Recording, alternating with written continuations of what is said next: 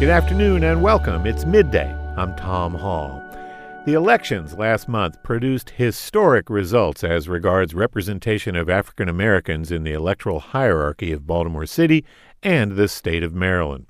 The governor, attorney general, state superintendent of schools, and state treasurer are all accomplished black men. Here in Baltimore City, black male leaders include the mayor, the city council president, the controller, the newly elected city state's attorney, and the police commissioner. This is not to say that black women have not also risen to positions in which they have shaped the trajectory of Baltimore and the state.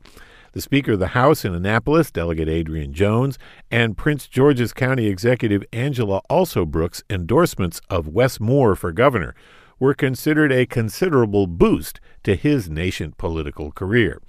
Not too long ago, the mayor of Baltimore, the state's attorney, the city council president, even the head of the Enoch Pratt Library were prominent African American women.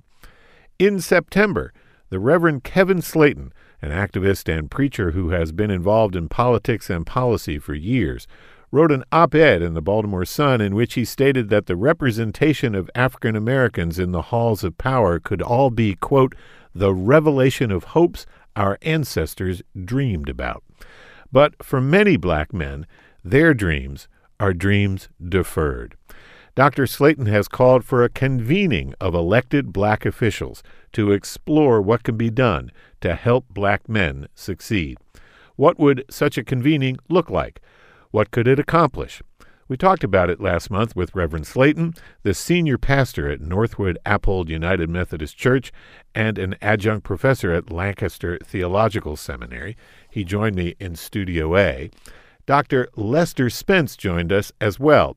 He's a professor of political science and Africana studies at Johns Hopkins University, who specializes in the study of black, racial, and urban politics. He joined us on Zoom.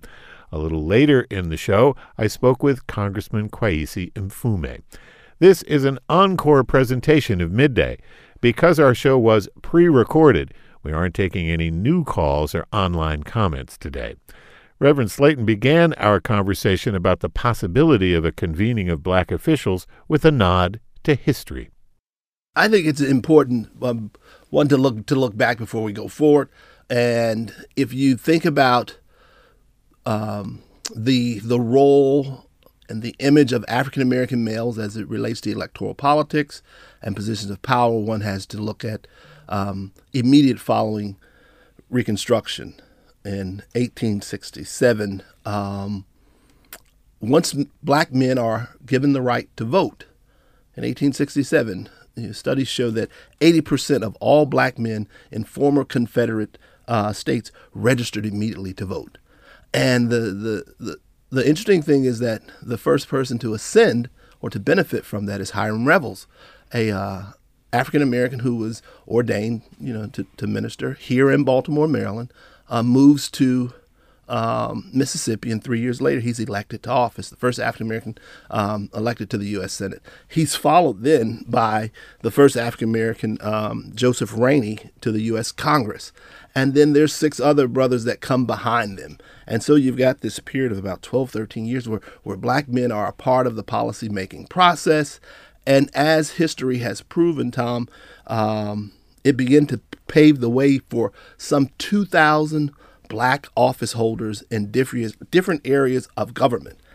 And the white majority was incensed, and they began to roll back systemically through policy the opportunities for these. And so by 1901, George Henry White, representing North Carolina, literally closes the door and shuts the light for the next generation of national level representative African-American males. And so this piece that I write sort of says what happens in a society that is very concerned in ways that can be detrimental to communities when men of color, particularly African-American men, gather. If you look just past Reconstruction, you look to 1919, the Elaine massacre in Arkansas, you had these African-American men who were sharecroppers. They recognized they were being gypped as prices began to increase exponentially over a couple of years. They go from 7 cents, a barrel or whatever it is, a pound that they're selling. And within 2 or 3 years, cotton is now going for over $1. These guys decide, we want sort of our fair share of this. They gather, they have a convening at a church. The white persons of Arkansas say, no, we're not going to allow you to benefit from your power. And they just begin killing folks. One of the persons who's killed is Silas. His name is Silas Hoskins. He's the uncle of the famed writer Richard Wright. So when he writes Native Son, this is actually sort of what he's referencing to. But it shows then that there is always, to what the article says, the work of the sister by the name of Camille Busette, that historically institutional alarms go off when black men gather. But no one's more aware of this racial bias and conscience than professional African-American men. So we emerge on November 9th in the state of Maryland. We've got an African-American male that's in the top leadership of the state. He'll sit next to Derek, who is now the second, state treasurer? He's the treasurer, so he's one of three people on the Board of Public Works. Derek Daisy, these two. And then you have a minority and one of our Jewish sisters who will be the state comptroller. This is unprecedented. And so part of the impetus for me was going into the new year. I always do sermons that, reflect on the previous year. And just for this particular Sunday coming into 2022, I just want to Google, because in Baltimore, we're always playing the race game of how many folks were murdered. You do a nice piece of recognizing them. I appreciate that on this show. But look back in 1971, the Baltimore Sun reports 337 murders in Baltimore City. Granted, the population was much larger, but 337 murders. And here I am preparing to preach, and I look at it we end 2021 with 330. Tom, that says that leadership, citizenry, all of us, we've been very complicit and okay with the reality of majority black men losing their lives at that rate. So it begs the question, how does this now change now that the prayers of our ancestors who fought and marched and bled, that, if we were only to get people who look like us in these positions, these things would change. I think it requires that group of leaders come together and talk. But the question is, who can convene that? Yeah, and Lester Spence, it's often said that from folks that I talk to in the black activist community, that the problems of the black community, whatever they may be, have to be solved by black people. The solutions, the institutions have to be black-led. The irony of that assertion, of course, is that black folks didn't create systemic racism. They didn't create the legacy of slavery. They didn't create, discrimination in housing and education and health care, et cetera. But all of a sudden, black folks are supposed to fix the problem on their own. What do you think about Kevin Slayton's idea of this convening of black elected officials to talk about these problems exclusive of white elected officials or really any white influence at all? So, first of all, I'd like to say that I appreciate his attempt to situate this moment or this idea in history, right? And I think that's really, really important for the reasons he stated. But what I like to do is make a couple of gentle kind of modifications to that story that I think are important when taking on the question of what the conditions are under which black people should be getting together to figure out black issues, right? So it's not just that during that Reconstruction period that black people begin to vote. There's actually that Reconstruction period in which black people change how the country functions itself, and then how democracy functions, right? So before Reconstruction, we were almost literally a federated nation of individual states. And then the individual was a citizen of the state first and then becomes a citizen of the nation. Reconstruction actually changes that, where we now have a national citizen. 13th, 14th, and 15th Amendments don't just give black people rights, but in effect creates the United States of America with a robust federal government. Then secondarily, it was those black political officials who created some of the first public schools, some of the first attempts to progressively tax income in ways that would help everybody. So then they actually, in doing that, they change what liberty, what freedom means, and they actually articulate the first vision of what could be called positive liberty, the idea that the government should do something for its citizens. And they do that for everybody. And it starts with Black people. So that's the first modification. The second modification, though, is when Reconstruction ends, it doesn't just end because Black people vote.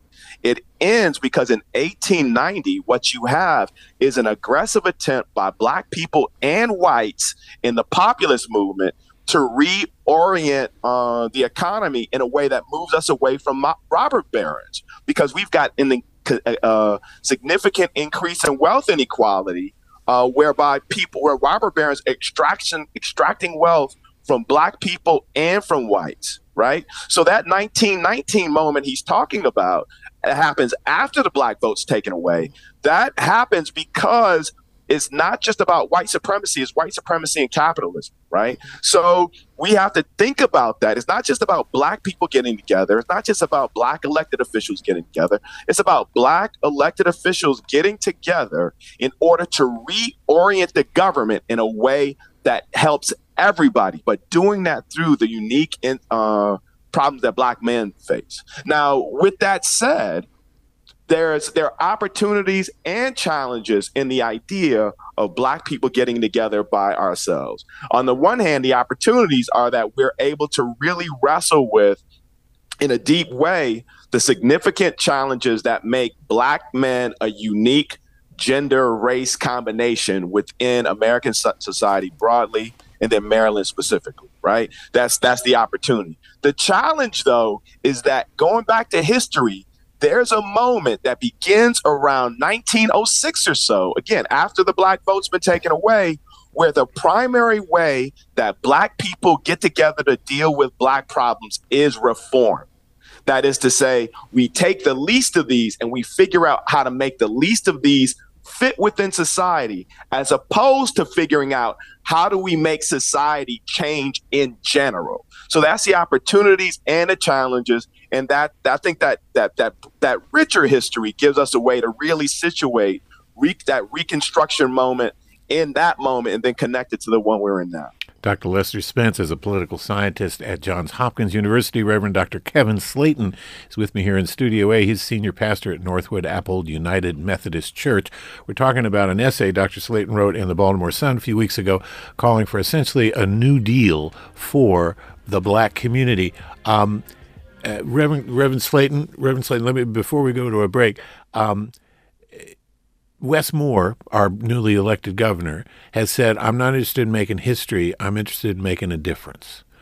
He has, I think, kind of downplayed his race and the historic nature of his election.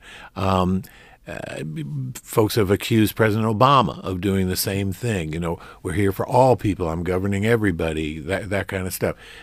Is the opportunity that Wes Moore has premised in his racial identity? I mean, is that opportunity, invigorated, enlivened by the fact that he is the first Black governor of a state?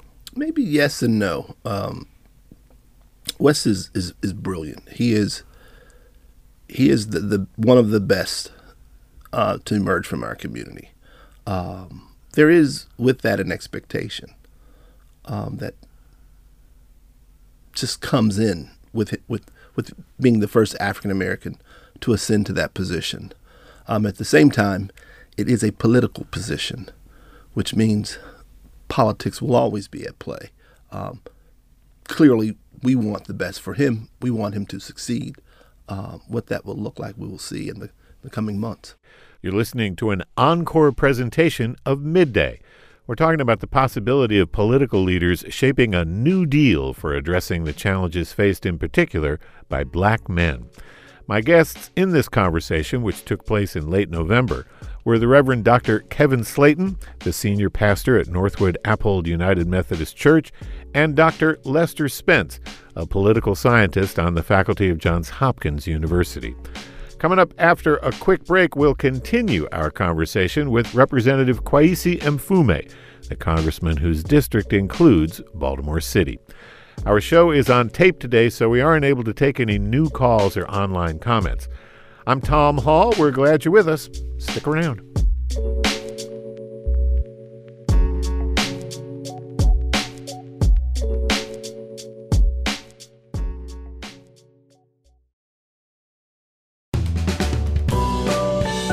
Welcome back to Midday.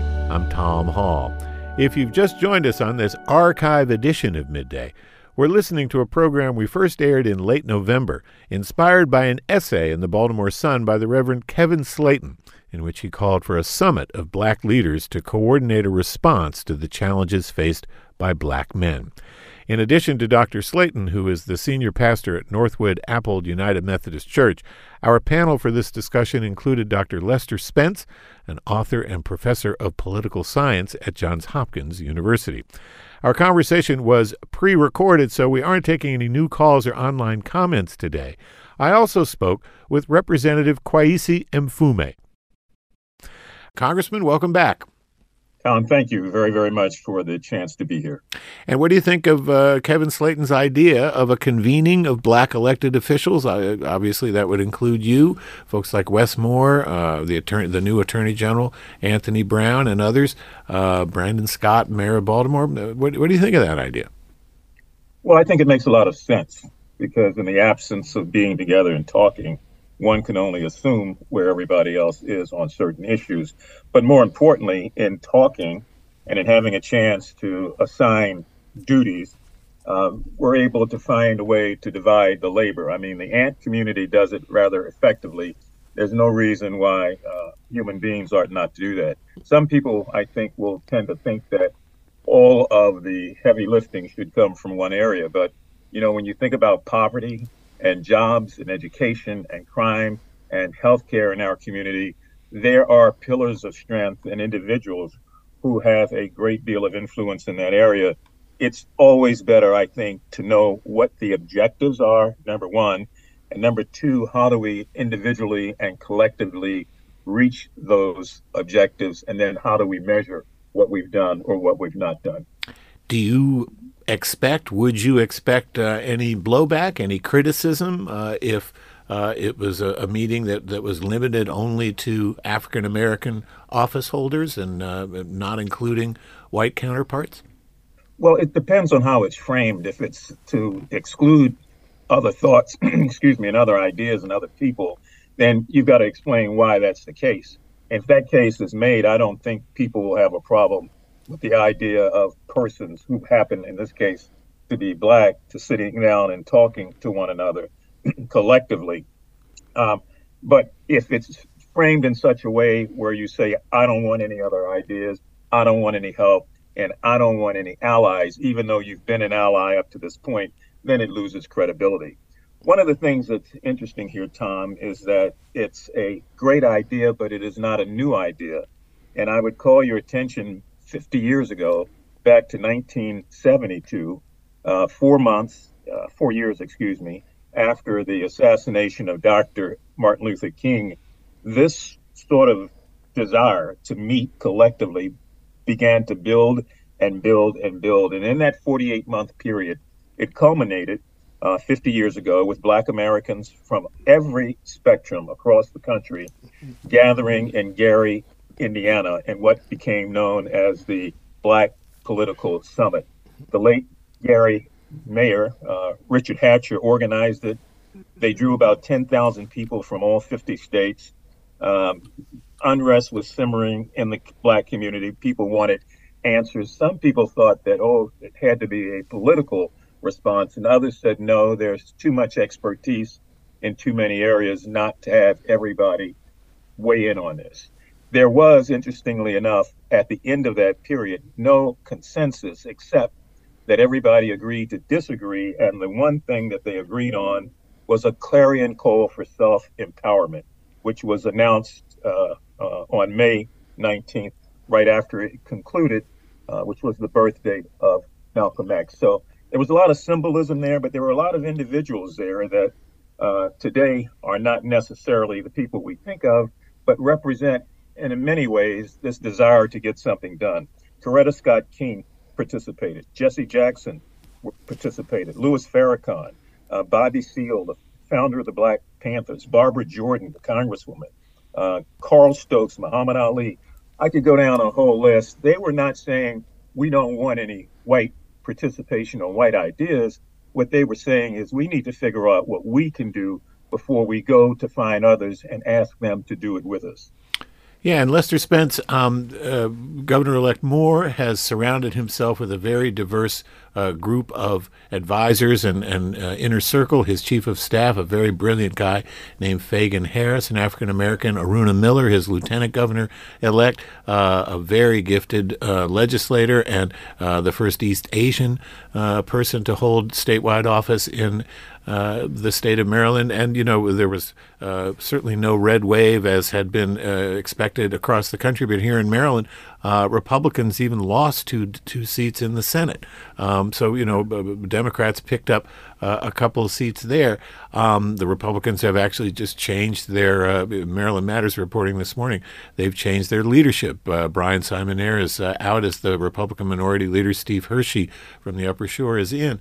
What do you expect, Lester Spence, from this new administration that is more diverse than any administration the state of Maryland has ever known? Well, that's a great question, but I'm not a political analyst. I'm a political scientist. So what I'm going to do is I'm going to do two things. First is I'm going to give a shout out to Renee Hatcher. Renee Hatcher is a progressive lawyer, and she's actually the daughter of the mayor that Representative Mfume noted in talking about the National Black Politics Convention. Her work here in Baltimore was tremendously important, both in kind of developing a progressive Black wing in Baltimore more broadly, and she's indirectly related to some of the policies that somebody like a Brandon Scott articulated when he was first elected. So I have to give her a shout out, given Mfume's turn to history. But the second thing I want to do is talk about that conception of framing that Representative Mfume talked about. One of the mistakes that Obama made, and we're still paying for it, is that he actually didn't quite understand that politics is not just something that's static, but it's something that can be produced through rhetoric. And when he was in office as the first, he had the possibility to re-articulate the function of politics in a way that brought people together around issues that Black people more specifically have to wrestle with.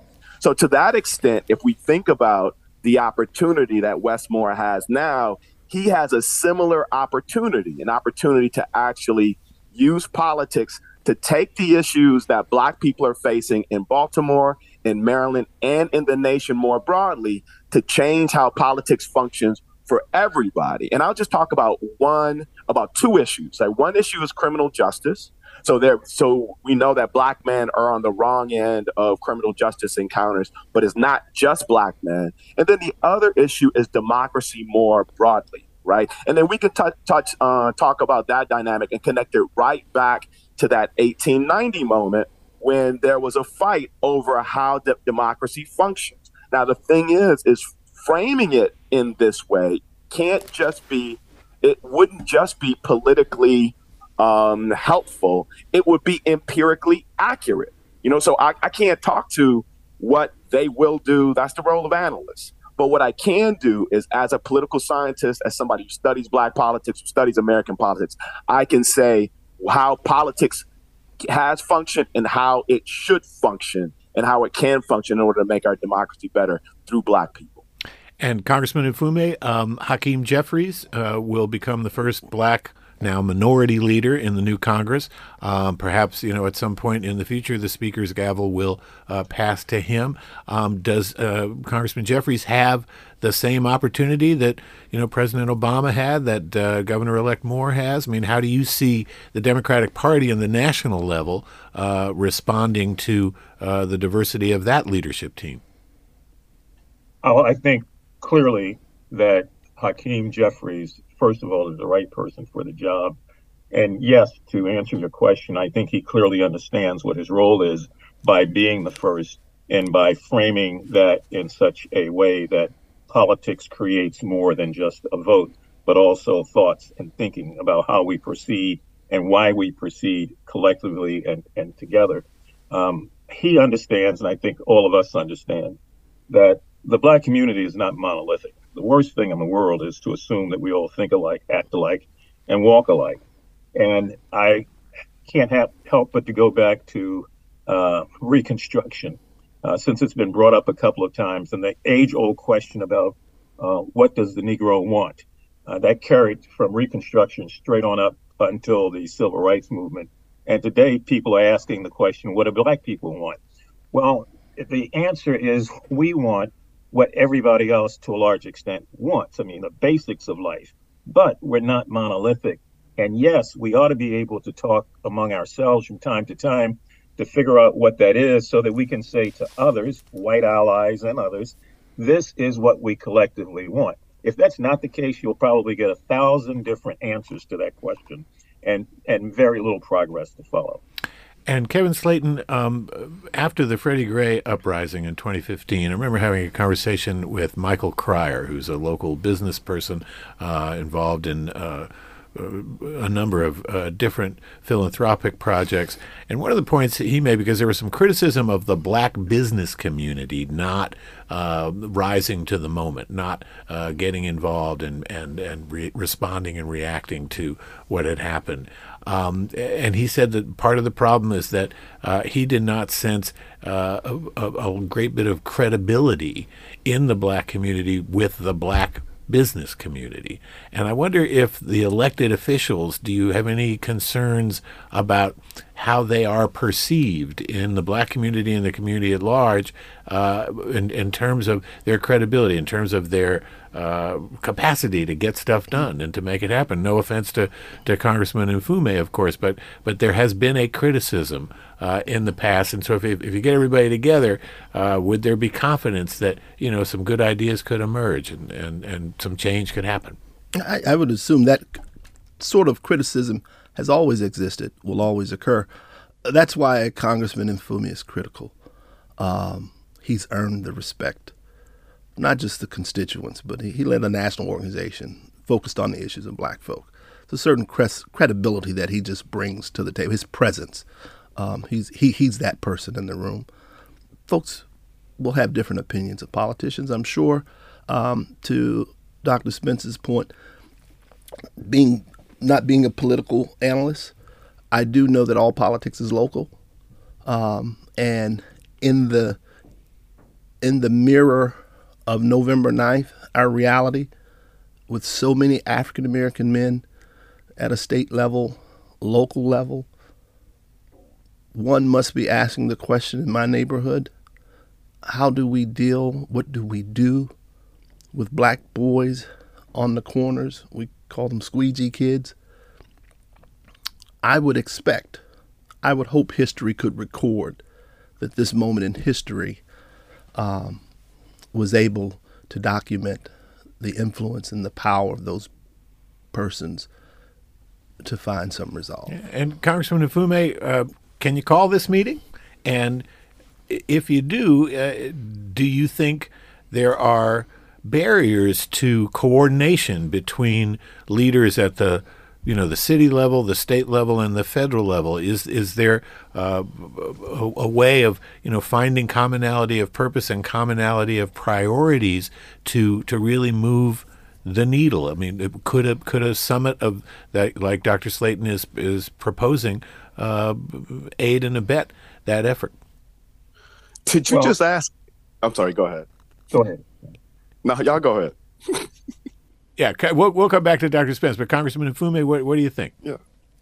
Well, I think the answer is yes, number one. Obviously, a summit like that can be called. The question becomes, calling it for the sake of calling it does not get you very far. There's got to be a well thought out process of what the objectives are. Why do you want people to sit down and talk? What are you prepared to exchange? What are the priorities? I mentioned when we began here, poverty, jobs, education, crime, healthcare, the future of young people in this city. There's got to be a forethought of what it is that you want to achieve. Otherwise, it will just be a meeting, 1 day, 2 days, or 3 days, and nothing to follow up. Unfortunately, in the instance of the Gary Summit, there was not follow up. And so we have a lesson there, and I think the lesson is worth repeating, which is why I wanted to state it. The other thing, though, is that when you talk about, I should have said this earlier, elected officials, we're really talking about legislators and executives. Executives have the ability, as an executive, as the president, as the governor, as the mayor, as the county executive, to move things quickly, very, very quickly. The legislators try to craft and oftentimes do legislation to direct funding, but there's got to be an understanding between both groups here that whatever is decided on has to be something that is both legislative with the ability of executives to make it happen. And then the last thing that I'd want to say here, aside from the fact, of course, it can be called, is there a willingness to sit down and strip away all of the things that sometimes divide us or make us suspicious of one another in this society and find a way to honestly talk about what's going on? We can only do that if we have people who represent the grassroots of whatever area or city or town we're talking about. Leadership comes from the bottom up, never from the top down. And that's, people think it's the other way around, but it is not. The best ideas, the best movements, and the best change comes from the bottom up. And so it's got to be something at the end of the day also that includes as many people who can represent that bottom up philosophy. And Lester Spence, I mean, you've got a lot of experience personally in the grassroots organizing space. What kind of agenda do you think would be profitable, would be productive for such a meeting? So I would just make 2 points. I was going to go further. One point would be that one of the things that we have to struggle with in this moment, as compared to that Reconstruction moment, is we actually do have to recenter government in all this. So we have Black philanthropists, we have Black business owners, we have Black political officials, we have Black religious leaders, et cetera, and all those folk have different ideas. But we have to come back to the idea that it's government first, that it's the state that structures all this stuff. So to that extent, I would actually place a priority that actually requires two things. One is as different the opinions as we all have, we have to go back to a liberal left oriented New Deal type movement first, which means we center this in government. And then second, I think Representative Mfume is actually right in that we have, and that leadership comes from the bottom up as opposed to the top down. But going back to that Gary moment, and I really love this show because usually on shows like this, you'd have talking heads, Black or non-Black, but they don't really talk about history. I think I really appreciate this show and its participants for this. But that Gary political convention, the one thing they did is they actually made it a requirement that participants had to either have run for office and want to vote, or they actually had real constituencies as opposed to talking head constituencies, right? They did that because they knew that at that moment, you did have a lot of people who were talking, but they didn't actually have real constituencies. So if the first component is reorienting and saying like, listen, this is a government thing, that government has an obligation and we have to reorient government to do more work for Black people and do that everybody. The second thing is to say, okay, the people who come to the table, no matter what their background, they have to have real flesh and blood constituencies. They have to be able to point to Black bodies and say, I really represent folk. Yeah. And then everybody else can just sit on the side. That's a really great and important point. Congressman Mfume, I know we need to let you go. We need to go to a break as well. Let me give you a chance for a final thought and with our appreciation for your participation today. Well, like Professor Spence, I appreciate history. I think there are so many lessons there for all of us all of the time if we go back and look. And history has always taught us that even though there's this expectation that Black people all think alike, act alike, and look alike, we're not monolithic. And we're proud to say we're not monolithic because that's how we've been able to get things done. Going back to that Shirley Convention, you got to remember, the Gary Convention, Shirley Chisholm of New York boycotted it when delegates waffled on whether or not they were going to endorse her. So there was not unanimity there. but there was a real clear sense that something had to be done. And these people who took the time to be a part of that did so without any sort of misgivings. They believed that the hour was at that moment and they had to act. And I think the hour is now, particularly here in the state of Maryland, when you look at these extremely high crime rates, the unemployment that's taking place, the decay in our urban areas, the hopelessness among many young people, and this disaggregation of the larger professional class in so many different areas. The time is now. Well, Representative Mfume, we will stay in touch and see if you can pull something together, and we can get that conversation at the level that where the needle really can be moved. Representative Kwesi Mfume represents the 7th District. Thank you, Congressman. I appreciate it. Thank you, sir. You're listening to an archive edition of Midday. I'm Tom Hall. We'll have more with the Reverend Dr. Kevin Slayton and Dr. Lester Spence on a new deal for black men after a quick break. A reminder, our show today was pre-recorded, so we can't take any new calls or online comments. Stay with us.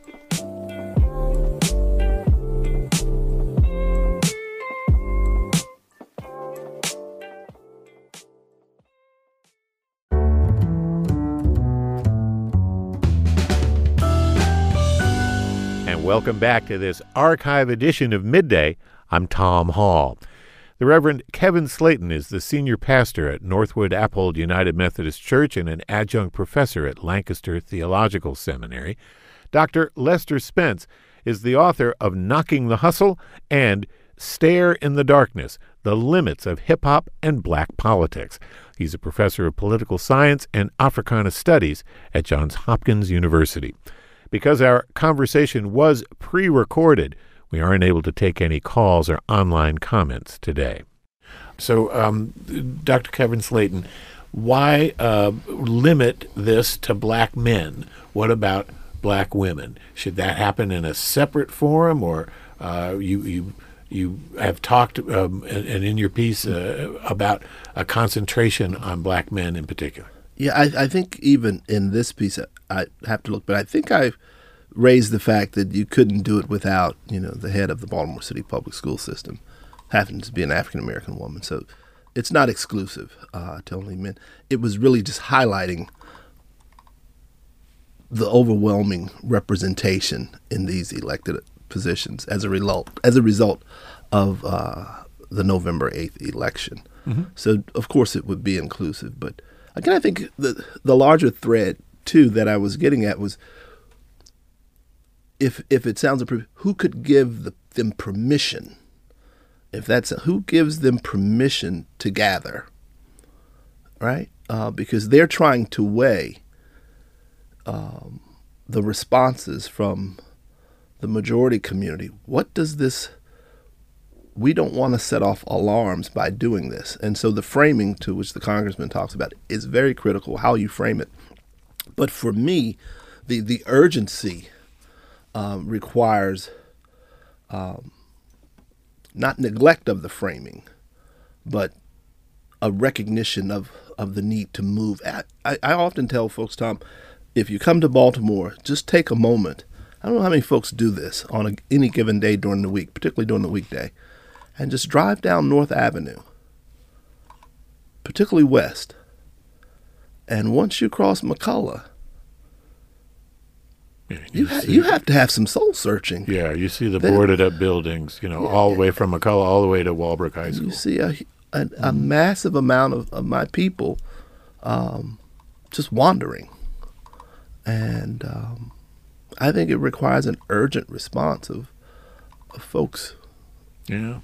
And Lester Spence, your point about centering or recentering government, it perhaps is an extra difficult challenge at this moment in American politics, given the extreme wing of the Republican Party, the election deniers, the adherents to Donald Trump's malicious fiction about what happened in the 2020 election. The cynicism about government perhaps has never been worse. Lack of confidence in the capacity of government to do anything. What's the way forward in that context? Well, so first I would just say that you're right, but there's a half of it that you're not actually noting, and this goes back to Obama. So since actually we can go back to like 1992 or maybe a bit further, and it's been a bipartisan consensus that basically says that government should only function in one way. Government should function at the local level to either punitively sanction those who can't fit in the economy, or government should work in the form of giving tax breaks to corporations. So that's been a bipartisan consensus. So yes, the Republican Party is particularly virulent, but it's worth noting that bipartisan consensus is something that that's been affecting us in general. So we can talk about the Republican Party, but we should just stay there. So that's the first thing. The second thing is that I think there is a lift in talking talking about Black men specifically, even if we just focus within Black politics. But thinking about that North area, there is a space. I think it's around. It might actually be around McCullough, where there's currently, or at least as of a few weeks, there's a miniature, like a commemorative space dedicated to a guy who was killed. I end up having to being able to photograph, stumbling across it, photographing another thing. There's basically about 60, 70 liquor bottles surrounding a bus stop, right? And in front of those liquor bottles is a graffiti painting of a 30-year-old Black man. He's like an angel. The angel and the liquor bottles are both commemorating the passing of two brothers, one violently and the other non-violently. I found this out because I talked to somebody when I was taking pictures of it. If we think about those two people alongside the Squeegee Boys as representing a certain type of population that has been left out of changes in the economy, changes in social life, and changes in political life, not as that we can create an agenda that's not just about, for example, making Black men more men or putting Black men at the head of households, but rather we can say this specific population is on the underside, and they're on the underside for structural reasons. What about this population can we kind of think about to basically make circumstances better for everybody? Right. That's a heavy lift within Black communities, particularly given the rise of Black women. That's a heavy lift outside of Black communities, given that Blacks only constitute a minority in the state of Maryland. But what I will say about Wes Moore is that if there's anybody who has the rhetorical capacity to articulate that in a way that all Marylanders who believe in democracy can support, it would be him. And Kevin Slayton, to Lester Smets's point, that heavy lift, certainly for a time, was often made by the Black church. What's the role of the Black church in this process and moving forward in this new moment when, there is a sense of optimism, I think, regardless of whether a summit like this could take place, although I think it's a great idea. You're a minister. You're very involved in the Black church and in politics. How do you see that role? I think the role, it's unfortunate we have to say that it has to go back, but it has to remember the power that it once wielded in community. Again, the power of particularly the Black church in Baltimore has been very instrumental in the political elevation of many of its leaders. But the same point with the invent of charitable choice, which is legal political mumbo jumbo for how we unblur the lines of the idea of separation of church and state, the Black church has been most hampered. So in an effort to create space, opportunity for quote unquote faith-based institutions to engage governmental other agencies, there were some restrictions created. And as a result, a lot of the work that the Black church traditionally did in engaging community, it doesn't do anymore because One, it's been professionalized. Why should Church A go out and do what Church B down the street now gets a grant to do it? Or what the church traditionally did, which was just show up. They have not been certified, or you don't have the professional credentials to engage your community in that way. And so I think that's why I ended the piece using scripture, the story of Ezekiel, we saw the wheel rolling, and this valley of dry bones. North Avenue is sort of a place where you can imagine envisioning this type of biblical text, but taking away from it the lesson that the only way these bones can live is it requires that the person who's going through there, based on the scripture, is willing to sit amongst them and to breathe life, but in this case, to speak life.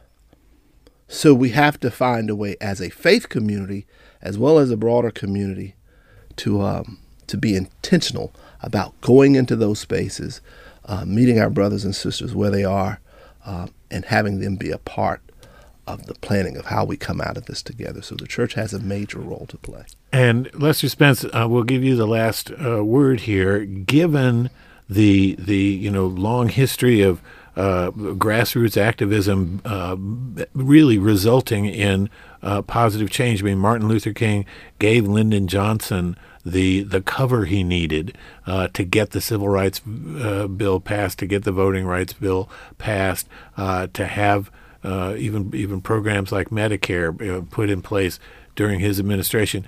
Do you see, given the Black Lives Matter movement that became newly focused after the deaths of George Floyd, Breonna Taylor in the summer of 2020, do you see an activist movement that can help to recenter politics in the American conversation?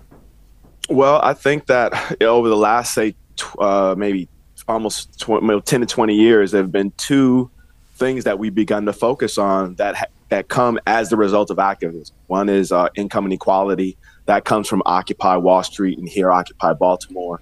And then the other is police violence. And that comes from Black Lives Matter more broadly, but here the organizing both before and after Freddie Gray, like if you think about the organizing around Tyrone West, for example. So activists have already done work in order to change the ideational plane through which we can work. So then I'm hoping that we can actually, or folks who do that, can continue to do that in the future, because that window's kind of sort of closed. Dr. Lester Spence is a professor of political science and Africana Studies at Johns Hopkins University. Thank you, Lester. I really appreciate it. Always great to talk to you. Oh, it was a great conversation. Thank you. Dr. Kevin Slayton is the senior pastor at Northwood Appold United Methodist Church and an adjunct professor at Lancaster Theological Seminary. Kevin, it's terrific to have you here. I appreciate it. Tom, thanks for having me. Reverend Slayton's essay in the Baltimore Sun that served as the launching point for our conversation is called When Black Men Gather. We've got a link posted on the Midday webpage at WYPR.org. That's it for us today on this archive edition of Midday. I'm Tom Hall. Thanks for being with us. Have a great day.